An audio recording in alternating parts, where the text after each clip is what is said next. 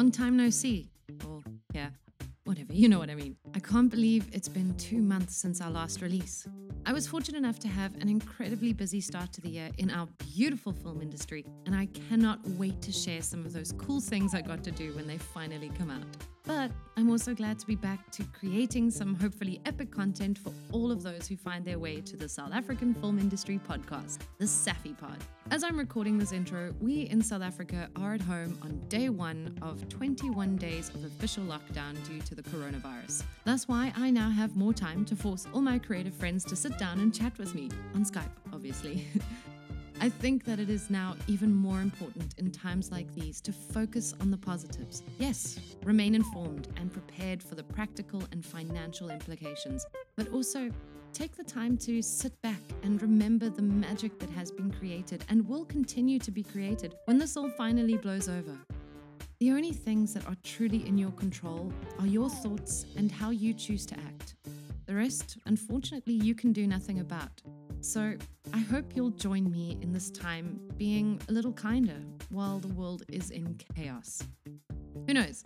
If you discover my podcast months or even years from now, you'll hopefully be past it, wondering how we ever all coped being stuck at home and away from our creative passions for so long, let alone without income. Hopefully, this was one of those ways people pass time, and what better person to spend the next hour with than the beautiful Kim Robinson.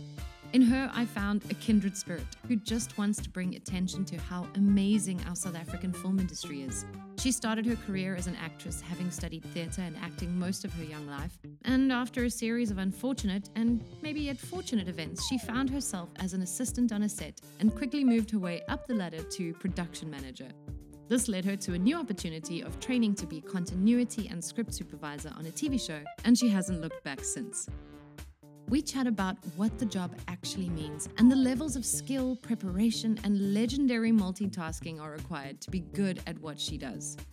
We also chat about her own passion project, a beautiful hardcover coffee table book called A World Behind the Camera. It is a photography book that also breaks down and explains each department in the film industry, showcasing the best South Africans on the floor, highlighting their importance on set, with quotes and interviews from the people that make the magic happen. I got a sneak peek and I am telling you it is beautiful, informative, everything a film nerd like me could ever want. And guess what? It's available for pre-order on her website, aworldbehindthecamera.com.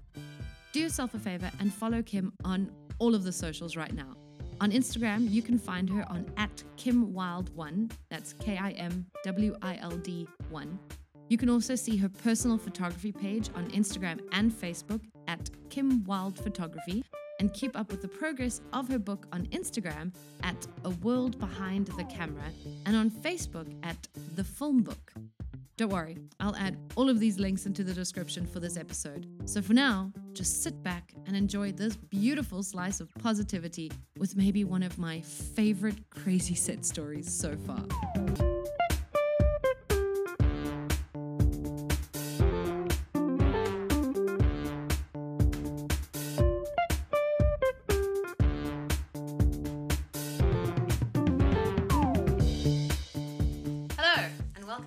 The SAFI Pod. I am joined today by the beautiful Kim Robinson, or Kim Wild. Depends when you find her on Instagram or social media. Kim, say hello. Hi. Thank you for joining me today. It's been an awesome couple of weeks of us trying to get schedules together, but I'm so happy that we're finally sitting next to each other. So the first question I always ask everyone on the SAFI Pod is, what is it that you do in the South African film industry? So I'm a script supervisor, also known as continuity. What does that actually mean? It's so interesting you ask, because funny enough, years ago, people used to ask you, what do you do? And you say continuity, and then they go, what's that? And now you can see how far the audiences have come, because they actually, if you say continuity, they go, oh, I saw this movie, and this guy had this tie on, and then in the next scene he had that, and I'm like, Starbucks cup in the corner. Oh my word, no. They're watching us. So judging. Basically, continuity I see as the backup for all the departments. We are also... We sit next to the director and hold space there in terms of the lines, the dialogue, taking any notes that he wants for specific takes if he likes something. So we take all the notes for the editor. So when they're piecing all the bits and pieces together from the different locations and different scenes, or the coverage on one particular scene, they're able to find, okay, this is the director's favorite, or don't use the second half of this, but the first half you really like the reaction, anything like that. So you're offering him that support. And then on a technical basis, we also work very closely with the DOP and the director when they're blocking a scene, just to make sure that they don't cross the line. Everyone knows the line, 180 degrees, don't cross it, guys. If you spot it in a screen, it looks weird. But also it's also evolved as well, which is quite exciting, because in the old days it was very like, this is the line and you don't cross the line and it's got to be like that. And nowadays it changes and it can cross. There's certain rules that, in a conversation, unless if you're not moving the camera, you're not going to put the camera on the other side, because it looks people are talking to each other. It's very jarring. With weird. One's talking to the other one's back of the head if you're cutting it together. So those are the simple kind of rules, but it really has changed, because camera movement, cameras are moving a lot more. And I feel like it's really also progressed since, believe it or not, The Matrix. No way. I saw a change in the way people looked at movies from The Matrix times. Suddenly, audiences were more alert to what they were seeing on the screen. Before, they were being led. Yeah. And Matrix made them stop and ask questions. So suddenly now the camera is working. Yeah, and suddenly now they're looking at movies in a different way. And obviously from there, it's just gone and progressed crazy. There's so much technological advancement in. It's one of those things. As someone goes script supervisor, and you kind of think, oh, it's just the person who's got the script making sure the lines kind of stick in the right place. But there's so much more involved in just understanding how the movie is shot. And I think I'd probably say the script supervisor is the one person next to the director who actually sees the bigger picture. Yeah, I think a lot of people know, you know your scene, your actor, your character and stuff, but the director knows all the moving parts. And I think so does the script supervisor, because you got to help put it all together at the end. Well, I think for me, one of the fun parts is you get given a script, and then we first break it down. So we take the whole script, and each scene we break down, and you kind of go through it with a fine-tooth comb to see if there's anything that's out of place. Yeah. It might be a date, and then it says that the person's 14, but according to 5 years ago, they actually should be 16. It's just funny little things like that might have slipped through the cracks. So we first do that. We also do a rough timing, because no one knows how long the script's going to be. It's the rule of thumb is a page a minute. 120 pages to our movie. Done. Exactly. So, but look at a scene. The army marched over the hill. Yeah. 1/8 of a page. 10 seconds. I don't think 10 minutes dramatic.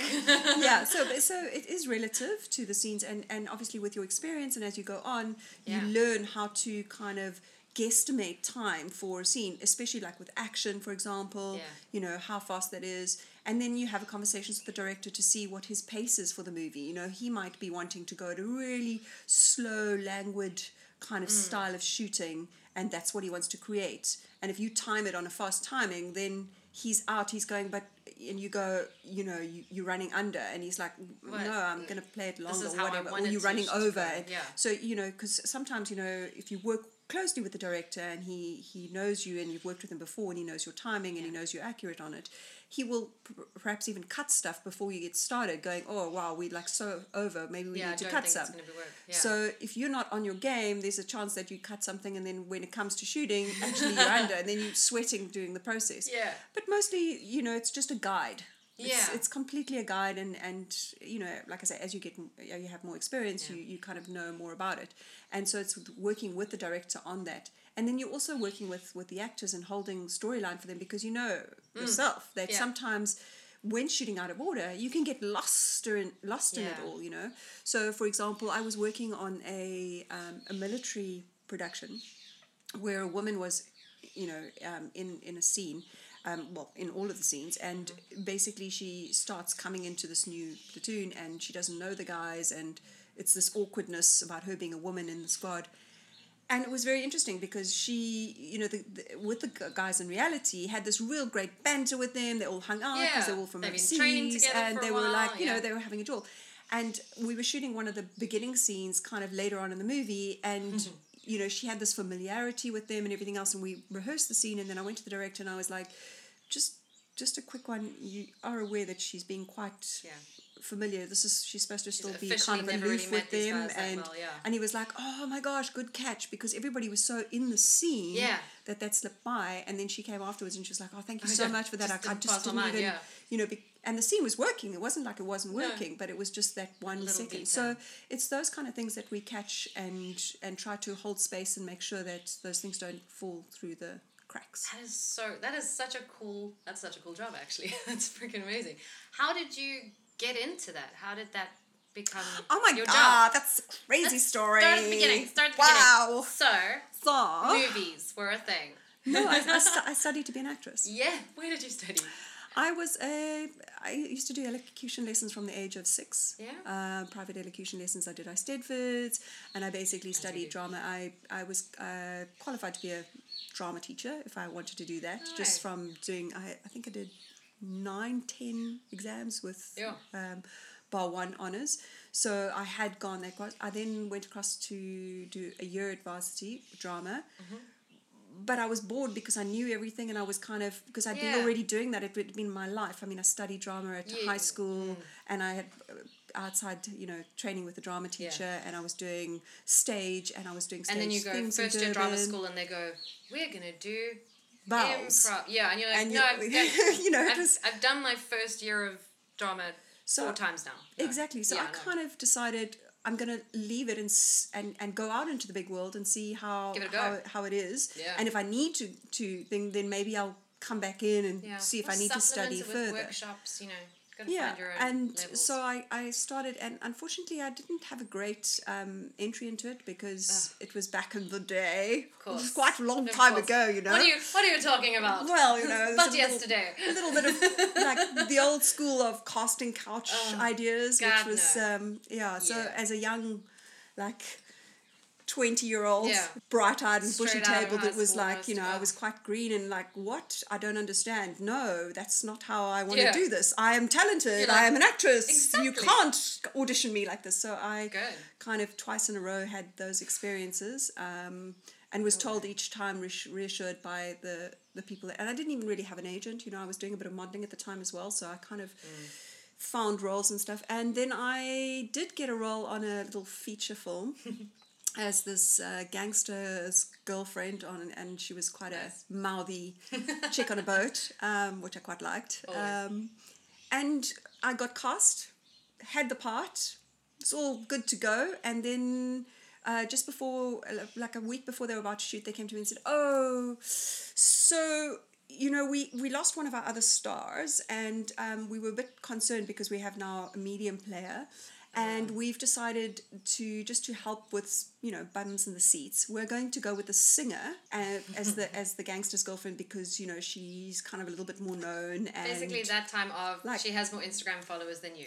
Well, yeah, but there wasn't Instagram then. But yes, it was that. It was but what do you mean? Historical version of. I have friends and family that follow me. They'll come see the movie. Evidently, they didn't count. Yeah. Mm-hmm. So I was quite politics in the industry is fun. I was quite devastated by it. And a friend of mine at the time, he was an AD and kind of a producer, and he said to me, "Well, I tell you what, why don't you come on this movie anyway as kind of assisting me in the AD department and learn the ropes from there because then you can." When you do get to work in front of the cameras, you'll know all the bits and pieces. You can watch that role that you could have had from the other side. And I was like, you would totally do it better. Yeah, exactly. She was awful. Of course she was. Always would have been better. I would have been better. Hell yeah. She was okay. I would have been so good. So I did that, and I was literally the dog's body on set and went home many a night in tears from a certain sound man who used to make my life miserable. Because I was, it was like back in the day. Come to the back of the Grips truck. Hey, guys. Hey, so how's your coffee skills? It was all of that kind of. Thank God for some evolution in the industry in that way. Just some. It's a bit better. Well, at least now I can tell him exactly where to shove his opinion. True. And not worry about losing my job anymore. Exactly. So it was a tough one, but it was a great learning experience. I mean, I did the board. It was a weird thing. I actually still have the board. It was a wooden board. I kid you not. It was so wood. Cool. We did get a Perspex one, but it started off being a wooden one, which was like hilarious. I was like, slam. Oh shit, sorry. Second clap. I think that's what you say. Clap again. So yeah, Best way to learn, I kind of did that, and I got my revenge because we did go to sea in the third week, and being a ship's captain's daughter, I have sea legs, and everybody that was green and vomiting over the side, I was running around going, would you like a coffee? Would you like that coffee now? What can I get you? Oh, toasted sandwiches? Oh, are you sure? Yes. So, I approve of that revenge. It was sweet, I have to be honest. Just got to enjoy it where you can. So I basically then started doing little bits and pieces in production. Oh, cool. And then worked my way up, and I became a production manager. And I got this job. I was PMing a job in Durban. It was a small children's TV series. Awesome. And the producer on it had me, like, he was basically on set directing as well. So I was doing everything else in the office. And then the one day, like third day of the shoot, the continuity lady arrives back in the office from Johannesburg saying, I'm like, what are you doing here? She's like, no, the DOP fired me. I go to set. I'm like, you can't fire her. Yeah. Where am I supposed to get a replacement? He said, just bring me a student, a tech student, whatever. I'll train them up. And this was Alwyn Kumpst. Oh, man. And I went back to the office and I was fuming. I was like, how am I going to pull this out? And I don't know where I'm going to find somebody, and I can't just bring it down. I'm so over production. I'm so over this kind of job. I'm just like, wait a minute. It's a sign. Continuity. That sounds... Find someone random and I'll train them. Great.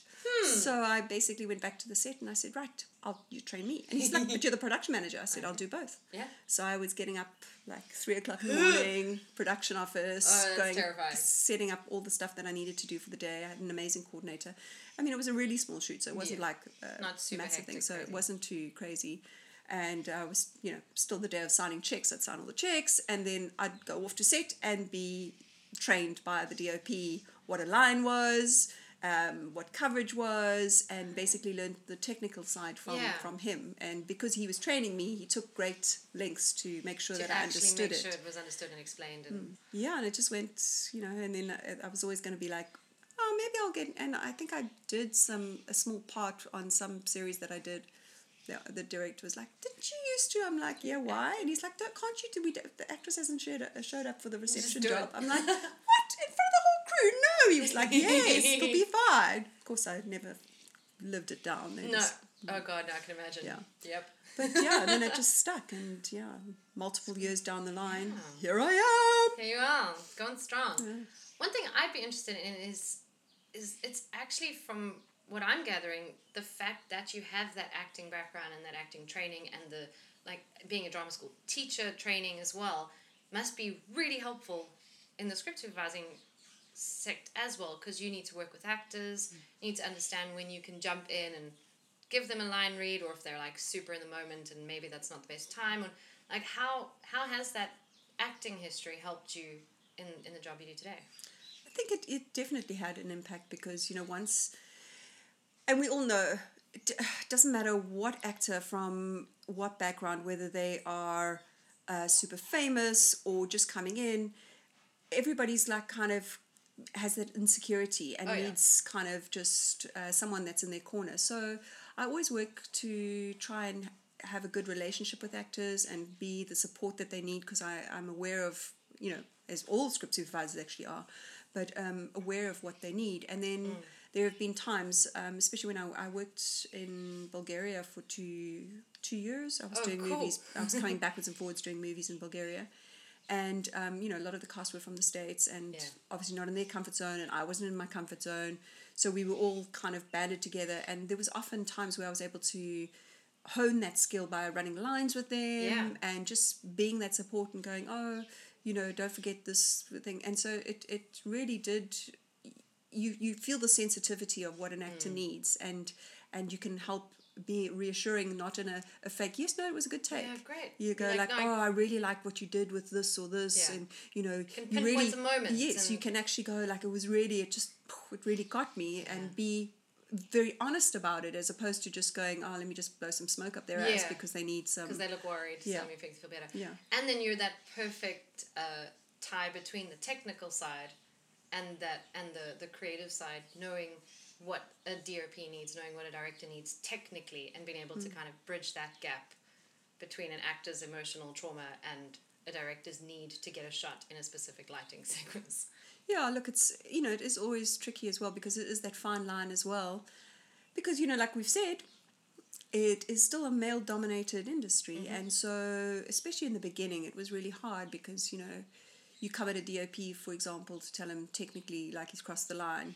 You can't just, like any other job, just go, this is what it is. You have to kind of tiptoe around it because there is a certain amount of ego involved, and you definitely can't communicate that in front of the rest of his team of people, because that's a respect 100%. thing. So you kind of have to find your time and then just check in and make sure that the director's aware if the DOP decides not to go with that, your advice on the line, that you make sure the director's aware, just FYI.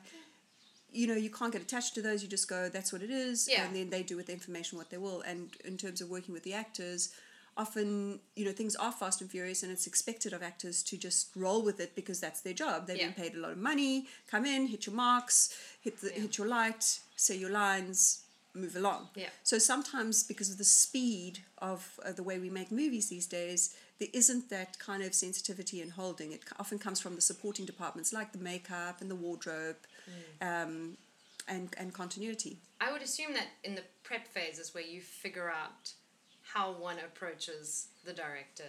It's you're gonna kind of set the tone of how to deal with the specific players on a set.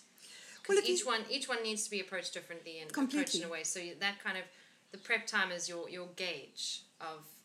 Well, it isn't. Because if you think about prep, and this is one of the wonders of filmmaking for me, is that, we all come to... You're interviewed, you get the job, you've met the director once, so, not many industries get continually interviewed.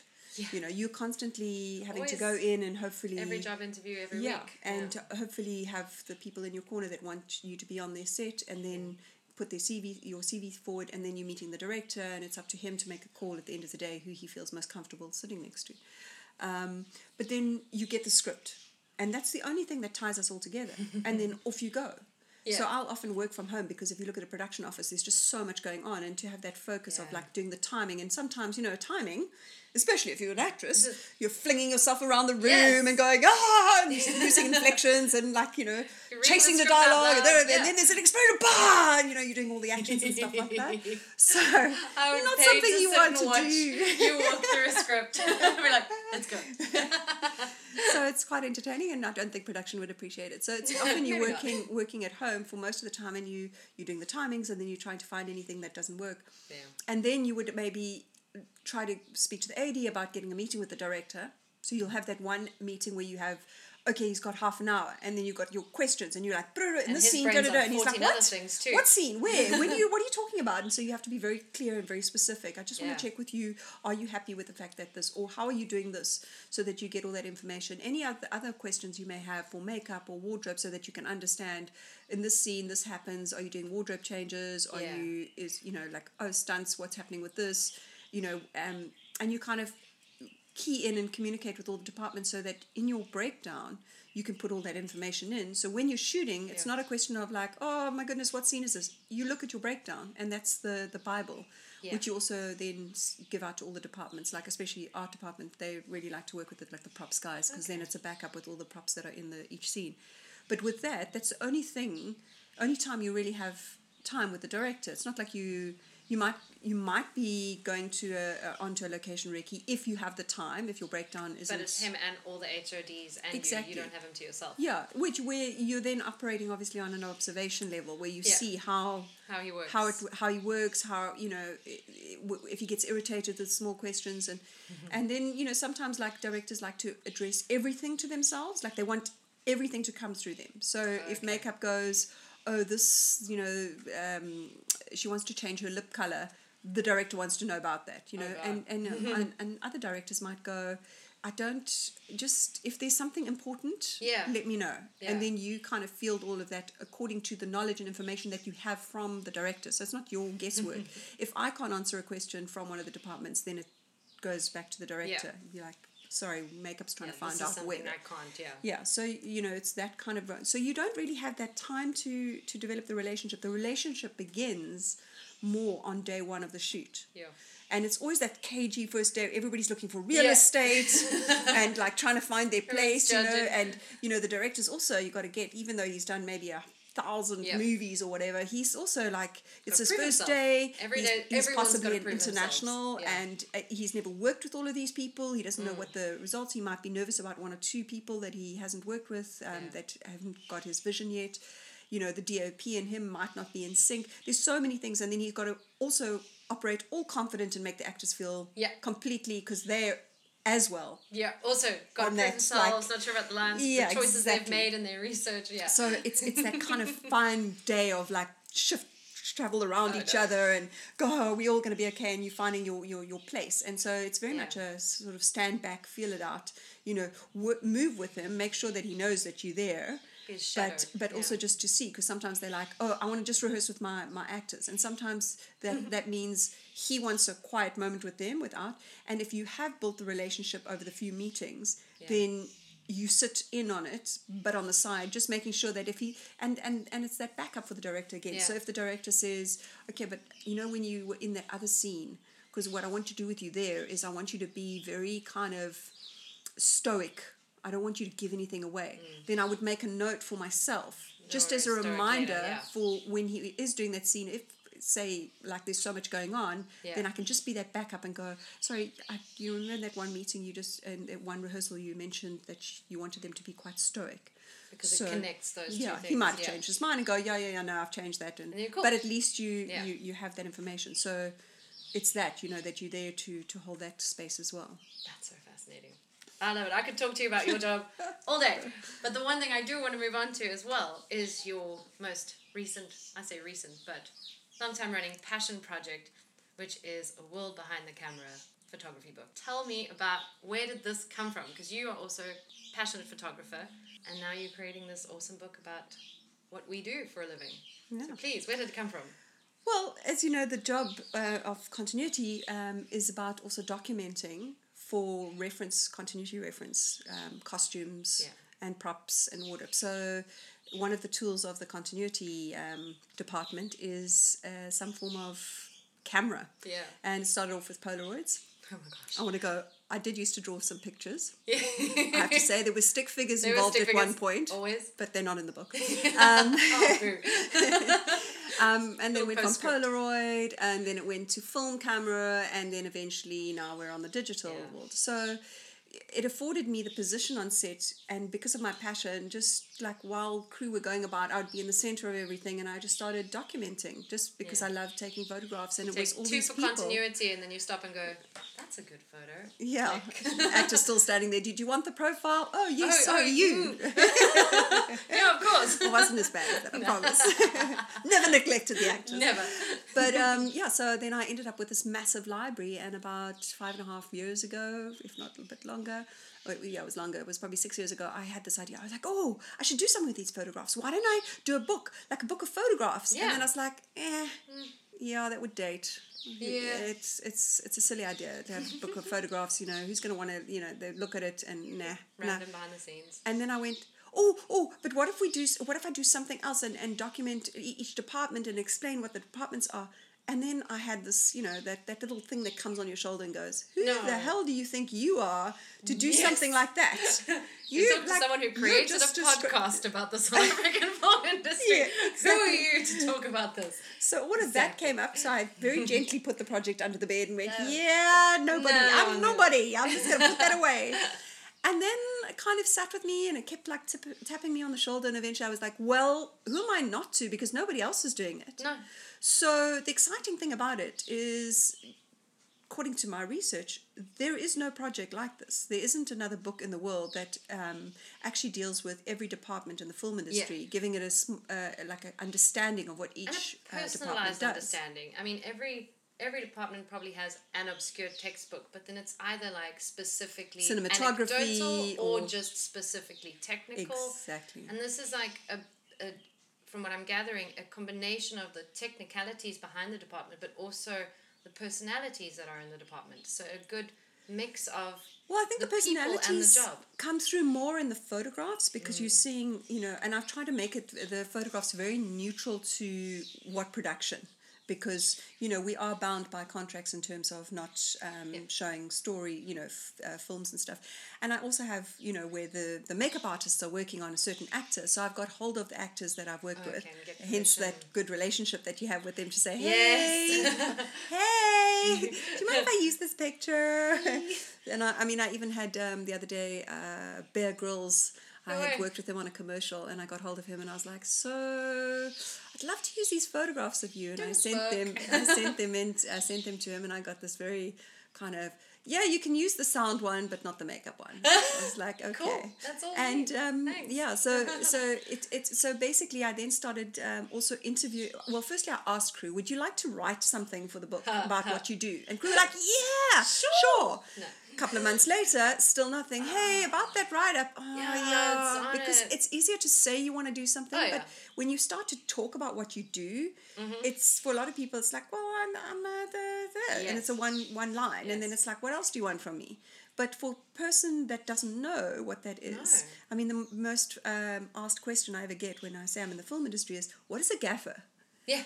Because it's a strange name, and it's like, what is that? So I started to, obviously I have a lot of general knowledge, having to work pivotally with most of the departments, from a continuity point of view.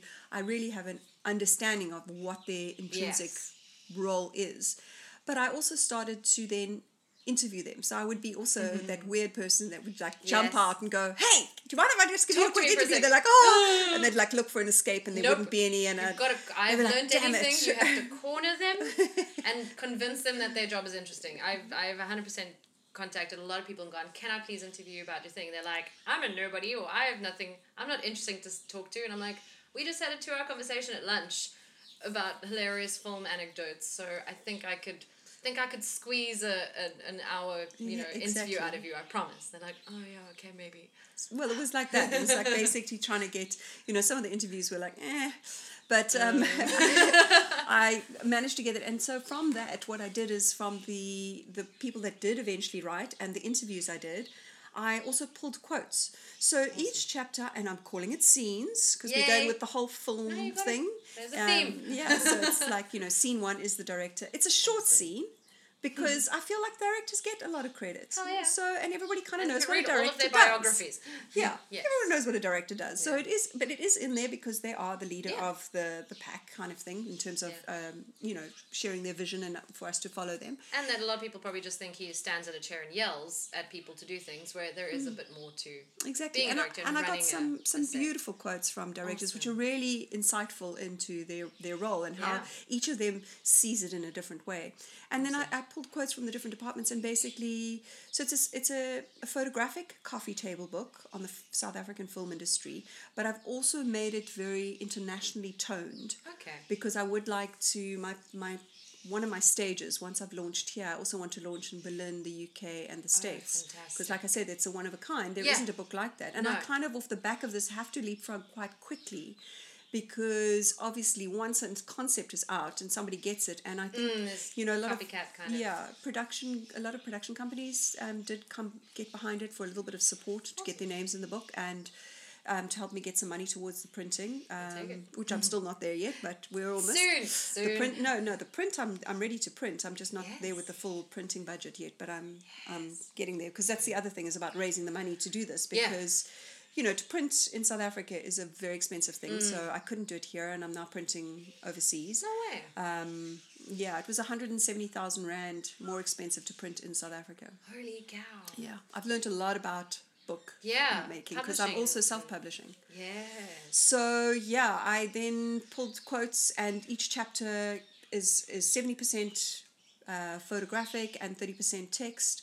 And it gives a concise understanding of what that department is and the roles. And it also breaks down how many the people under that department. So it's AD, then it's the first AD, the second AD, the third AD, for example. The guy that goes and receives the Oscar has 50 people that are also technically getting that award for their work.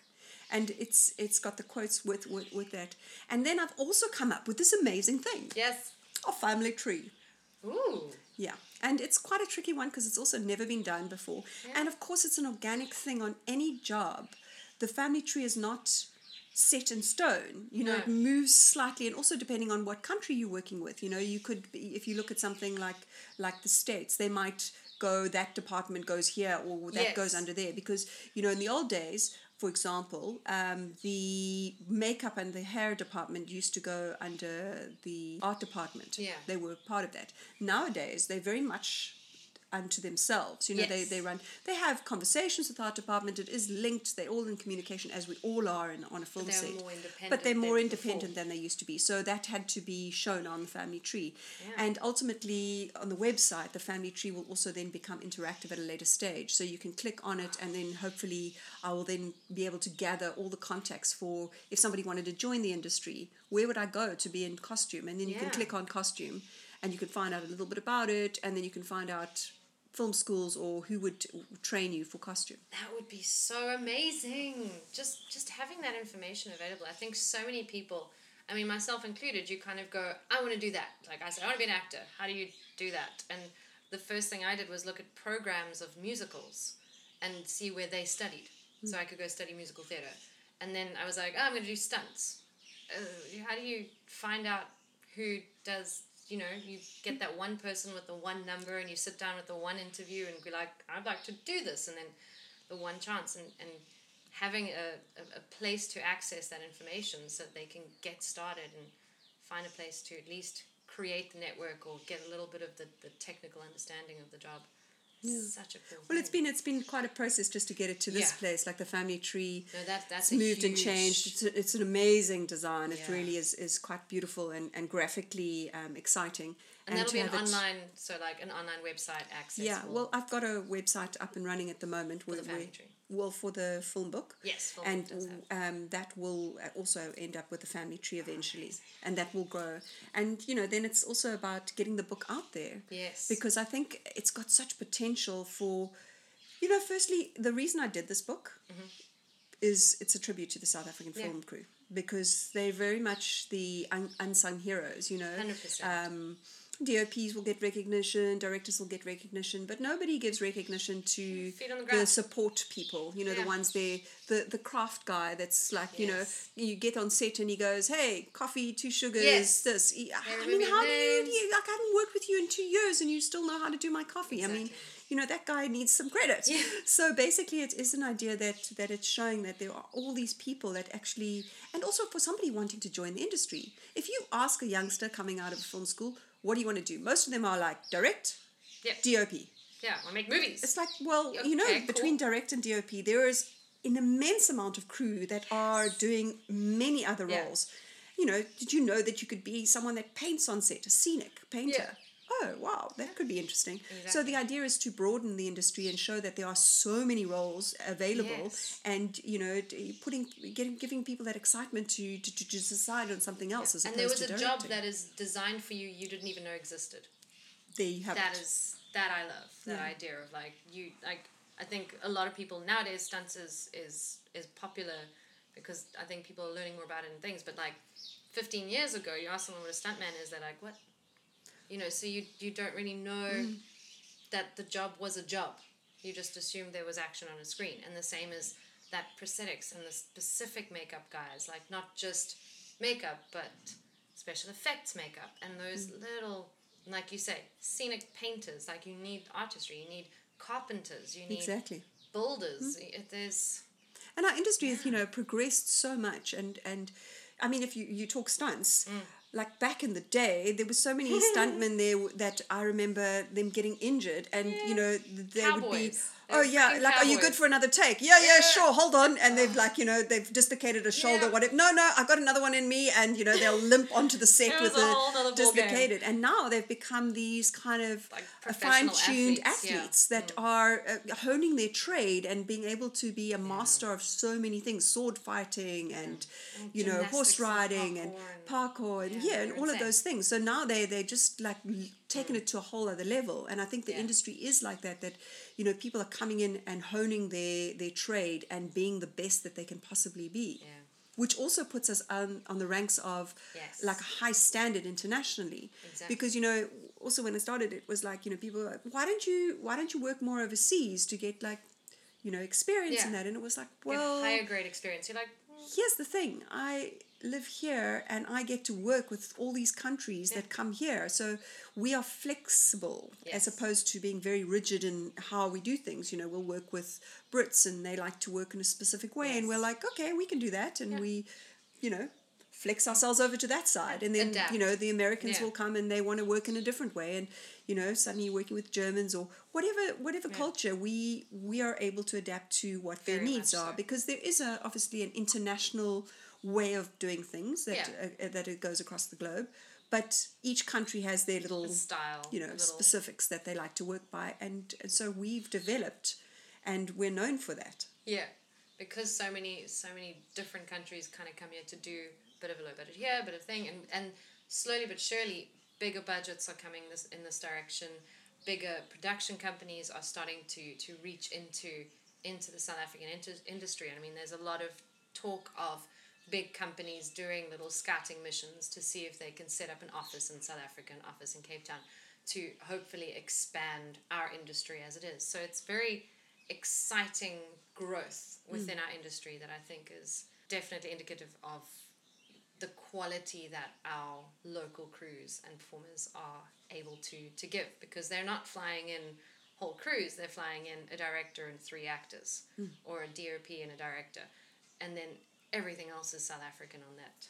Yeah, look, again, a couple of years back, they would bring in a lot of their own crew, like the whole head of department would be international. They would bring them in. Even, the DOP was, might be a little bit nervous about what he was going to find here. So he would bring his camera operator. Yes. Nowadays, it's your DOP and your director and everybody else they're using here. It's very... Sometimes you get some internationals coming in because maybe they've worked together as a team for many years and there is that kind of energy. But other than that, the caliber of what we have to offer is quite high and it is known internationally. So people are happy to come in and just use what there is. Yeah, we've set a standard. We've set our standard. Set a standard. We can only onwards and upwards. Exactly. And that's what the family tree is going to hopefully also do, is pull more people in, help them to find where they want to go, and then pointedly get into where they can train for that, so that they can enter into the industry with knowledge and training from that specific, as opposed to coming in, which is the standard, and that is coming in as a PA, finding which department you actually want to be in, and then shadowing, learning from that. But actually to come on set and be a little bit more set savvy and have a little bit of the skills, even though you'll still start at the bottom of that department, is essential. And even with that family tree idea, you kind of say, I want to be head of that department. You can backtrack that family tree and see, okay, what's the entry level job that will best set me up for that pathway. So if I'm a PA, but if I'm a PA for that specific department, if I'm an assistant or a runner for that specific department, which will eventually lead me up to AD, to director, to cinematographer, that kind of thing. So it gives them a bit of a guidance in an industry where there is no set path.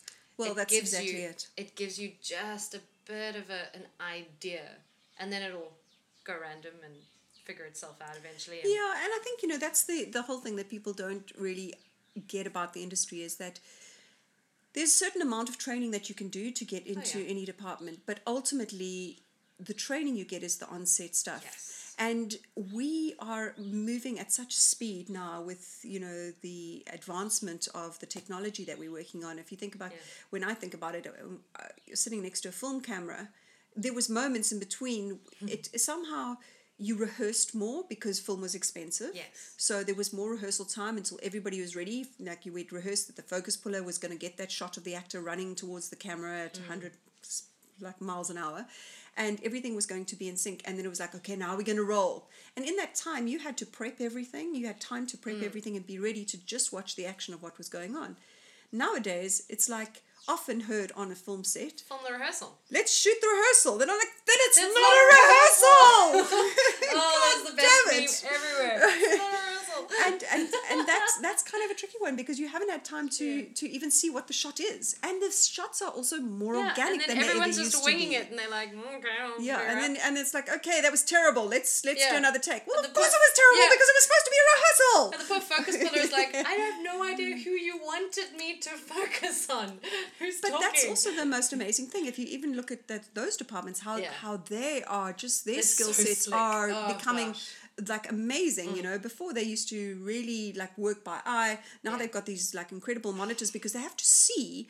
You know, the DOP might be shooting one thing and then go, oh, that looks nice, and then suddenly, you know, and the focus puller pan like, over, and then the focus puller is like, oh, we're on him. Yes, okay. got it. You know, and they so everything cool. is fast and moving so quickly. So when people come into a film set, yes, it's a nice idea that you're going to get full-time training.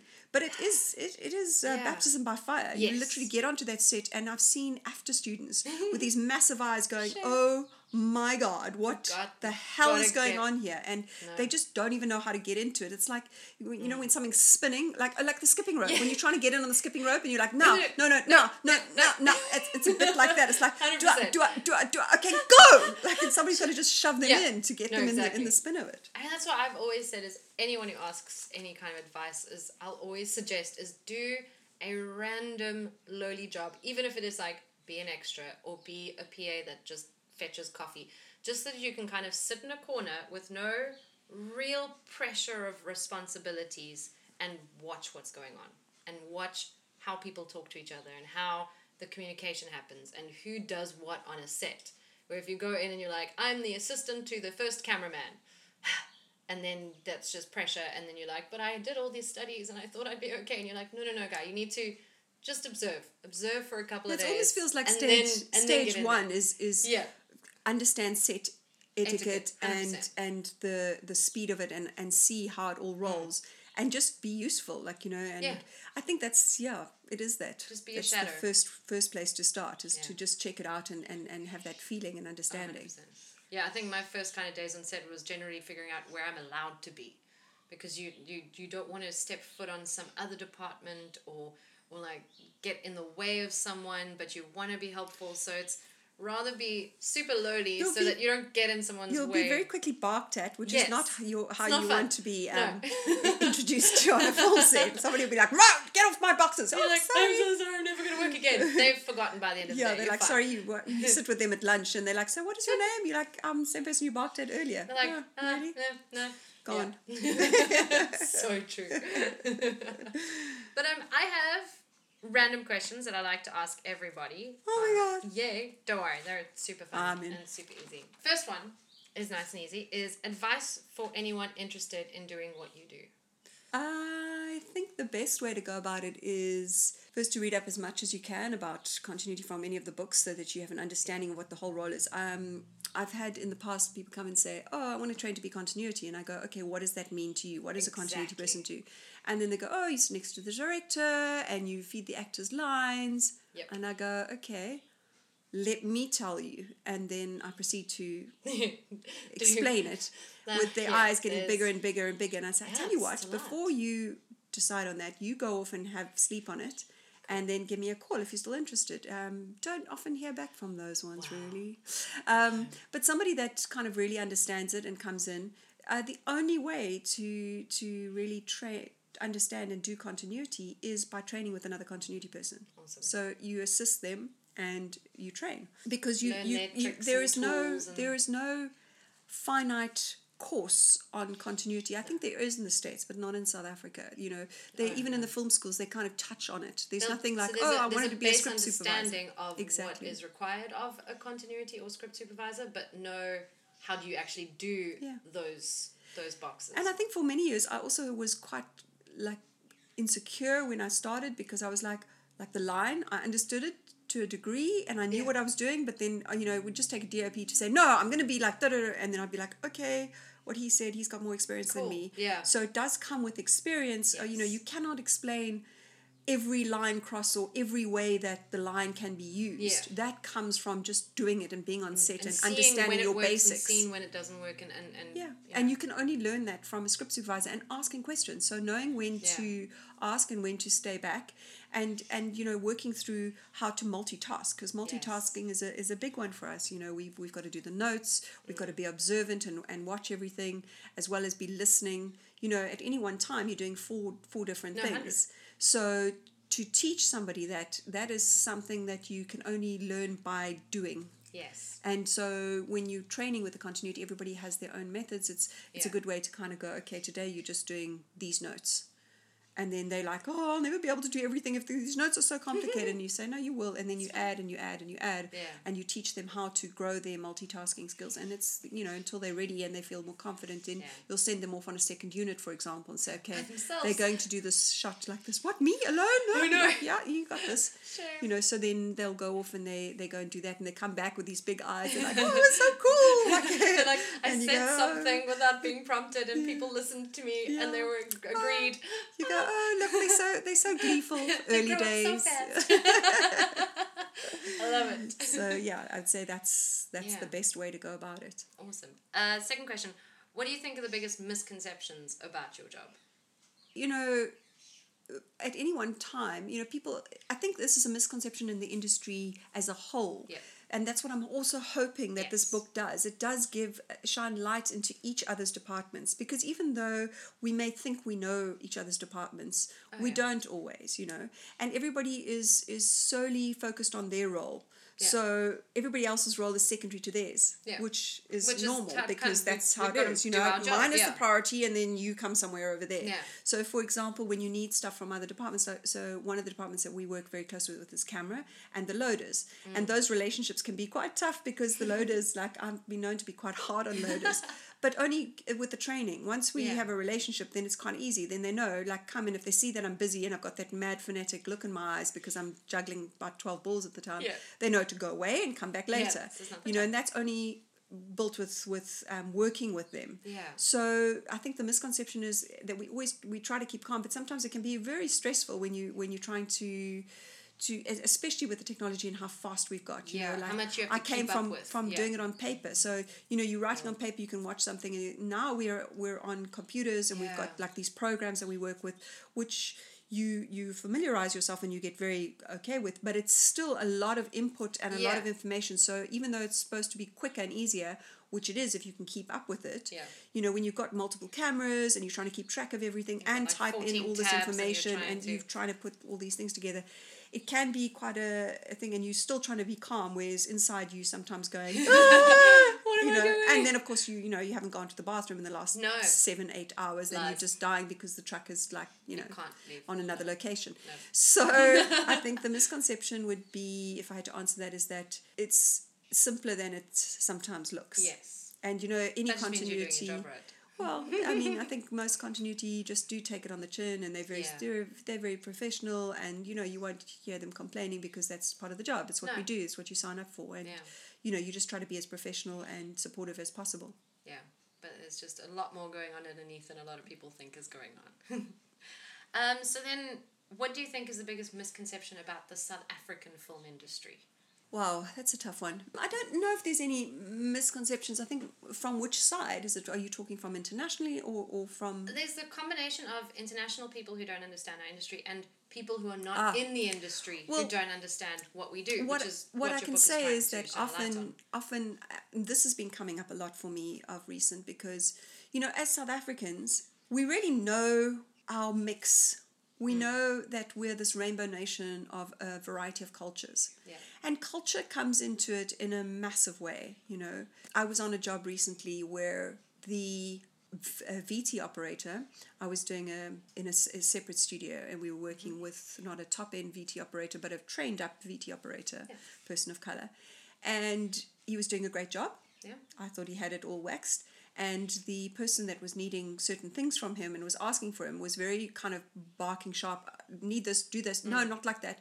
And he wasn't able to vocalize clearly what he was doing while he was trying to fix what this person was asking of him. As a result, he ended up being asked to leave the job, and very early on the thing. The way I looked at it was like, I was like, wow, if he had been somebody that culturally is more comfortable speaking that language and being able to, he would have said, just give me a minute. I'm just trying to fix that. But it's not in his culture to be that outspoken. Yeah. So he wasn't offered the gap to be able to vocalize what he was thinking, because he wasn't also able to do that. So sometimes, that cultural gap does come in, and we are all familiar with each other and offer that to each other and are able to accept when something, like, what do you mean? Yeah. Speak up, man. I got this. Yeah. But sometimes internationally, the keys are on that level, but maybe some of the others aren't. And so when they ask certain things and they're not able to produce, it's like, what's going on? Yeah. Like, why are they so substandard? And they're not substandard at all. Yeah, they're 100% it's just on their job. struggling for the confidence to be that forthright in communicating what's going on. Yeah. So I think that is something that is not always taken into account. Yeah. And we sometimes maybe take for granted. Oh, 100%. What have you seen as the biggest change in our industry since you started up until, say, now? I think just the technology and how fast it's got, it really is, you're working, the budgets seem to sometimes, depending on obviously the size of the job, they sometimes try to crush the budgets, which makes it fewer days to shoot. So you've got more to shoot, so the pressure's on to perform. As my mate used to always say, they put up a call sheet and we shoot it down. And it's very much like that. We get given the scorecard and it's like, okay, you've got these 12 scenes to shoot today, and you're like, say what now? And it's like, oh, it's only 14 pages. And, there's like a lot of dialogue, which means a lot of coverage, and you're still expected to bring it in. So you arrive at work and you hit the ground running. And that has definitely, I've seen the advancement in that, and how the speed and the efficiency has to be way up. There's no room for kind of error or oops, we forgot to do that. You just can't. And that pressure goes down the line, and everybody just deals with it, but it is an internalized pressure throughout that we're operating a lot faster. Sometimes you're still finishing your input on notes and they've moved and you're literally the last, but you're like, what? Oh, the director's calling for you, they're doing a rehearsal, coming. Doubles. And you're chasing after them, so trying to keep up, because at the end of the day you want to be able to send off your notes as you wrap and like have a read through for the next day and then carry on. Not sit at the end of the day trying to work out what notes you need to still put in. So I think that's, for me, one of the things that I've observed. And that's probably definitely helped evolve all the departments, because they've had to keep up with that pace. So every department's ability has improved and sped up as they've had to keep up with what technology is allowing them to do. So their proficiency has gotten... Well, exactly. I mean, like if you just think about, we've got these programs on set now that the VT can then transfer information to some of the departments, so they can do it on their phone. Yeah, they sit on their phone watching and playback. they can be doing screen grabs on their phone, and it's vital. I mean, our standby departments, like costume, makeup. Never mind the keys of it. I'm talking just the standbys on set, the makeup, costume, props, are some of the finest in the world. Like when I get onto a set and I see some of the faces, I'm like, oh yay, that person's on set. And then I know that I don't even have to look in their direction, because they're so on their game, and they're so sharp, and they got it so covered. Awesome. And the technology has definitely helped in those regards, that they can be able to be standing over there and be still seeing, and not have to all crowd around one tiny monitor to try and see what's going on. And they can do some screen grabs so that they have references for themselves as well. That's really cool. What has been your favorite place in South Africa to have worked? Favorite location? I think the West Coast always has a very kind of... It was one of the first jobs I did when I came to Cape Town. Awesome. I did a TV series called Mulanders, and we shot on an island, Malgas, which is off Saldanha. And there was nothing there. I mean, we had to take bunk beds and everything. And as a result, we moved around the West Coast, and it just really still brings such a warm feeling inside to, you know, like Paternoster is one of my favorite places. It's just, the West Coast is just incredible, and it's still got that roughness to it. So whenever I go back there, I'm always have a and I mean, but that's the thing about South Africa, you know, when you see it and you understand the location quality that we have. You can go from an exotic beach location to mountains, to wine fields, to desert. What is it that you want? Within an hour. Got it. Maybe We've got 2 it for you. So I think that's a real win for South Africa. And that's what I've also tried to create in the book.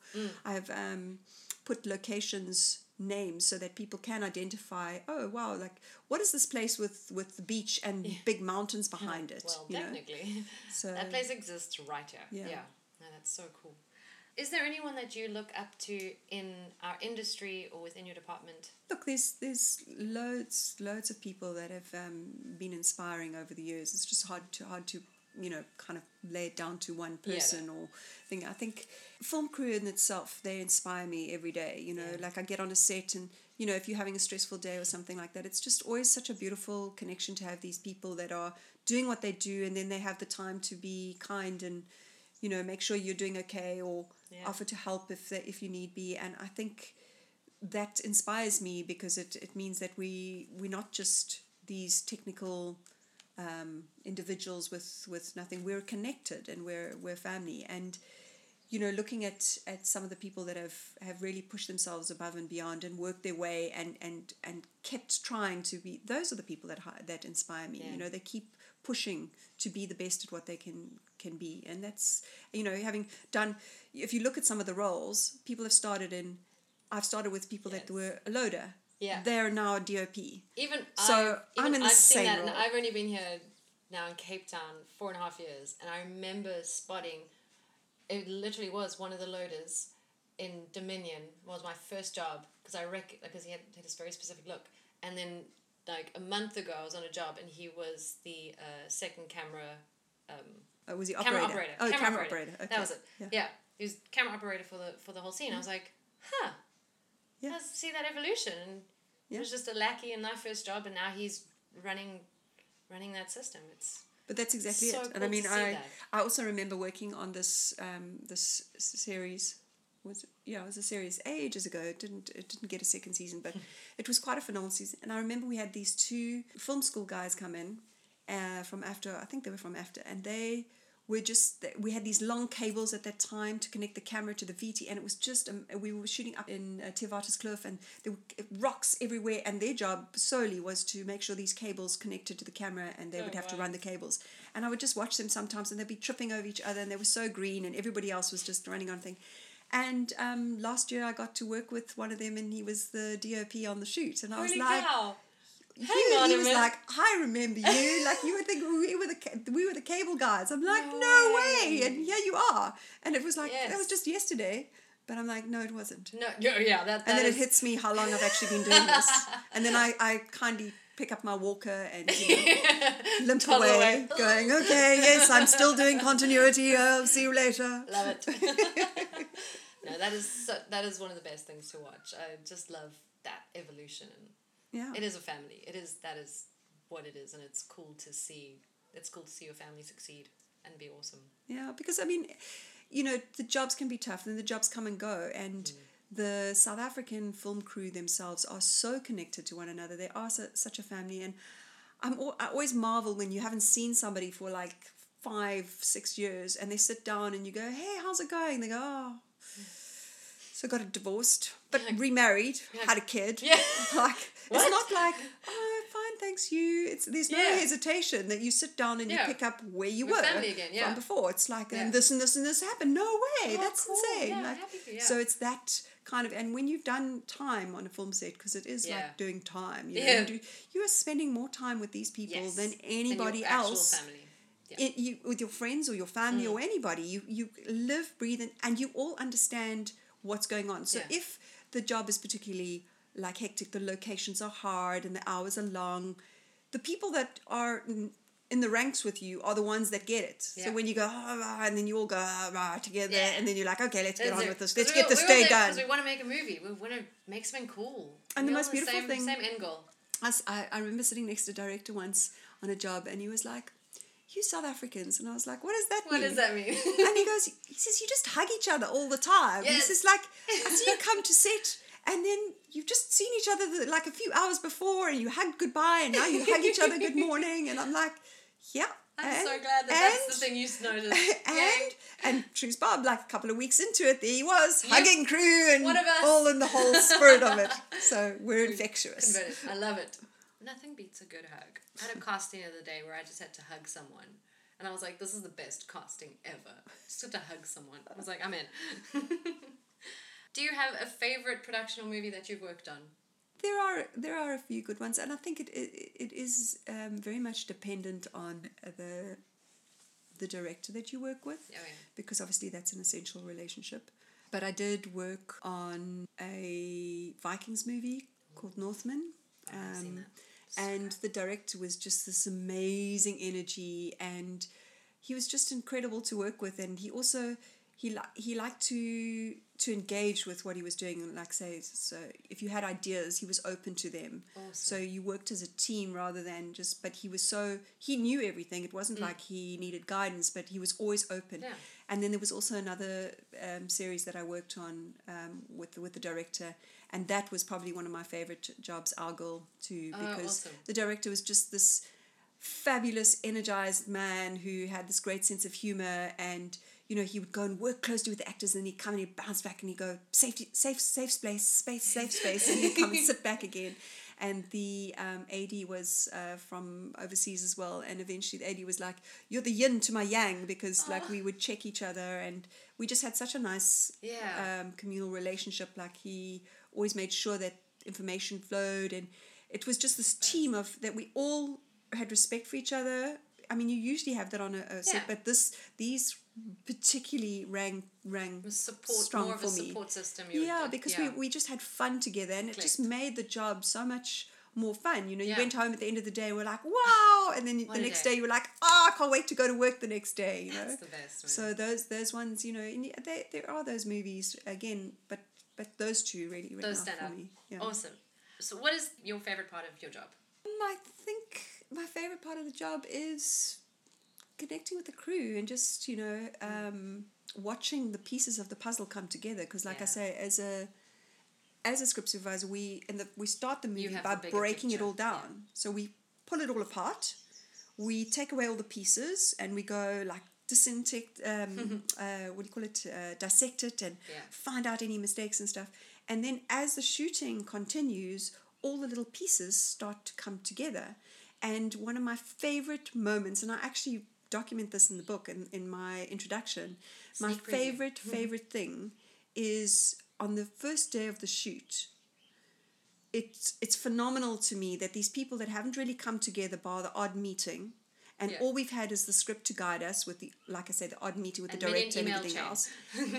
and that pass down of information. So, heads of department will go and pass it on to their guys and so forth and so on.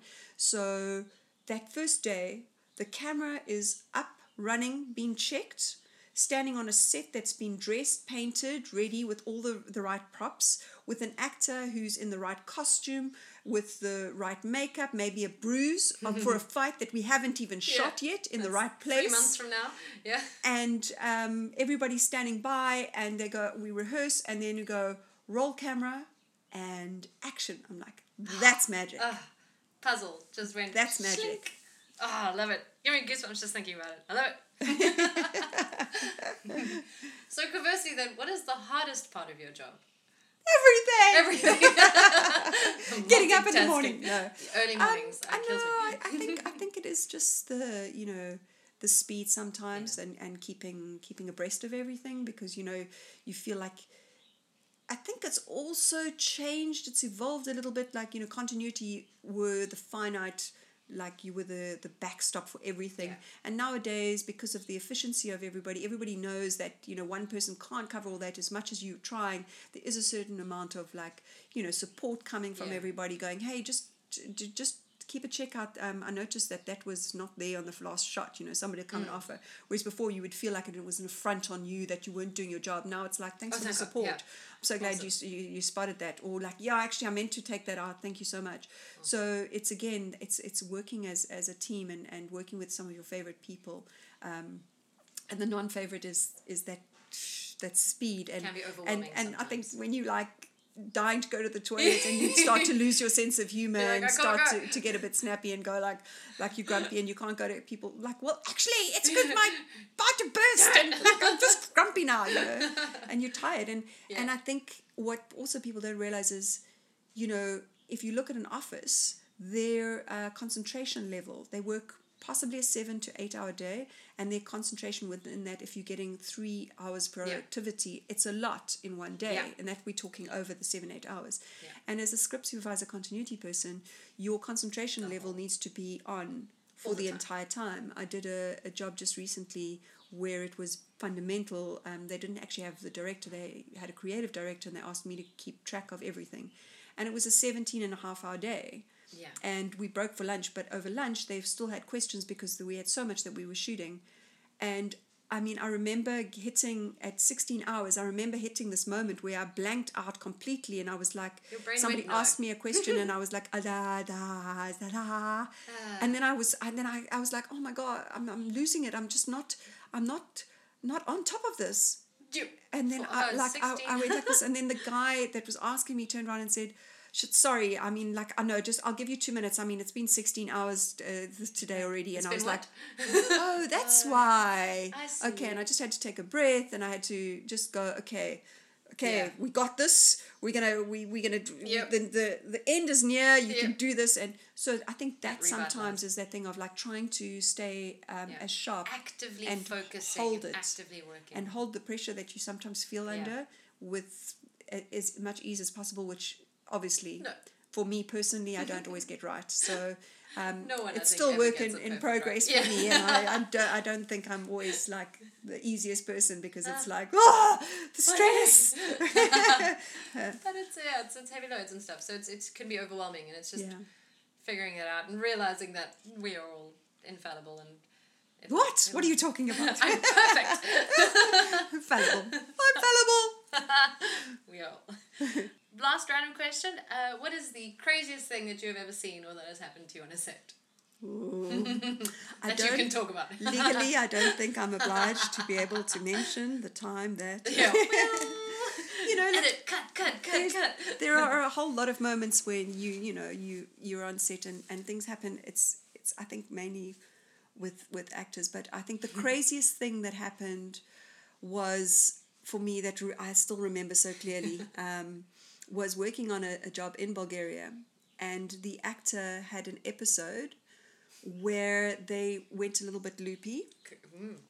So they were we were told that they were wandering around the hotel in a nightgown with a candle, kind of looking for people in weird places, and they were really behaving oddly, and they would come to set and she would just rock backwards and forwards chanting stuff, and it was kind of this weird thing, and we were all like, oh, what are we doing with this, what's going on? And so it was really hard, because we had these scenes with her, and it was in a train compartment, and all the actors were supposed to be present, and dealing with her was not just, she would, even if the director was I think she'd be rocking backwards and forwards going me mama, me mama, me mama, me mama. So it was quite a crazy time, and we were all scratching our heads as what to do. So we had to come up with plans to work around her. Like at one stage, we decided that we were going to write her out that she had gone to lie down in one of the compartments. So one of the actors says, no, she's lying down. So a lot of her lines then had to be, taken out to the... Exactly. And it was all that. And the craziest of that story was she wasn't supposed to be on the set. She was kind of then left in a hotel room while we tried to work around her. Yeah. And she arrived on the set, and I was in one of the back train compartments where we'd set up the VT lounge, and I was sitting there, and she suddenly started rocking backwards and forwards, and we were trying to have a conversation. There was like there was the director, and there was a whole bunch of people trying to have this discussion about very important stuff about the scene, and she started doing this chanting and thing like this. What? And I think because we were all under so much pressure, I slammed my hand on the counter, and like in that moment, she looked up at me and she smiled. And I suddenly realized it was a ruse. And I was like blown away. I was like, did I actually just witness that? You little... And eventually it was because she wanted to get out of the movie and she was contracted to it and she needed to get back to the States that we found out later on. Playing crazy. And so I think that was one of the craziest things. Nuts. Where you Genius, nuts, also, wow. Just really nuts.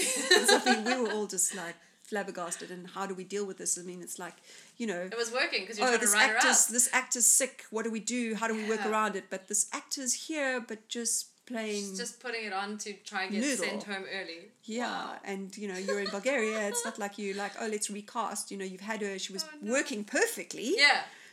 And then suddenly she just lost the plot, and we were all like, okay then. So yeah. That's nuts. Hilarious. And on that note, because we were all crazy a little bit, that's all I have to ask you and to chat with you. And I could have, as I say before many times, long ass conversations about our industry and what we do and what you do, because your job is actually super fascinating. It was more than I even thought it was, honestly, and it's so cool to hear all those intricacies of what you do on a set, and also exciting to hear about your book, and it's coming out. I cannot wait. Is that got a date attached to it yet? Well, it's not going to depend on print. It goes to the printers on Monday, and then they tell me a month and a half to 2 month turnaround to get it back here. So yeah, I'm planning a big launch for that. I want to do a multimedia exhibition with it as well. Awesome. There's also talk of an awards evening that I might be putting together, so keep your eyes open for that. I will be sharing all of the things on the Safi Pod, fear not. Yeah. People can pre-order it right now, I think. Yeah, on the website. On your website, which is, I wrote down, www.aworldbehindthecamera.com. But I will also put links. Okay. If people want to get hold of you on the social medias, we can... Instagram. You have A World Behind the Camera has its own Instagram profile as well as yourself, which is Kim Wilde 1 on Instagram. Yes. Last I checked. Yes. If they want to see you. And then on Facebook, there's a page, The Film Book. Yes, The Film Book itself on Facebook. I will also add these links. And then you have your own photography page, Kim Wilde Photography, on Facebook as well, if people want to check out what you do. Yeah, when I'm not shooting film stuff, I shoot other stuff. Yeah. Oh, beautiful stuff. Yeah. So those are the places they can find you and get hold of you. Yeah. That is all then. And I just want to say thank you to you for creating this very exciting podcast Kindred world. Spirits of sharing the awesomeness I think it's amazing because you're really shining light into areas that people don't often get an insight into. That's the cunning plan. And it's a great way for people that are coming into the industry to learn about it and decide whether they are continuity, scenic painter, makeup extraordinaire artist, or actors, whatever they are. Stunt women, men. Yeah, so thank you, Tony. Thank you, Kim. This has been great. And I will see you soon. Awesome. On set. Thanks. There you have it. I hope her positive approach and passion for our industry rubbed off on you just a little bit. Remember, you can follow her on Instagram at KimWild1. Check out her personal photography pages on Instagram and Facebook at Kim Wilde Photography. And seriously, keep up with her amazing photography film book by checking out the website, aworldbehindthecamera.com, or following it on Instagram at aworldbehindthecamera and on Facebook at The Film Book. As we go into our 3 weeks of isolation, please remember to be kind. Practice a bit of empathy. We're all going a little crazy for our own reasons. To all my freelance friends, hang in there. Keep in touch and reach out to those around you if you need. To any of my listeners who are maybe more financially stable, maybe consider supporting a creative in some way.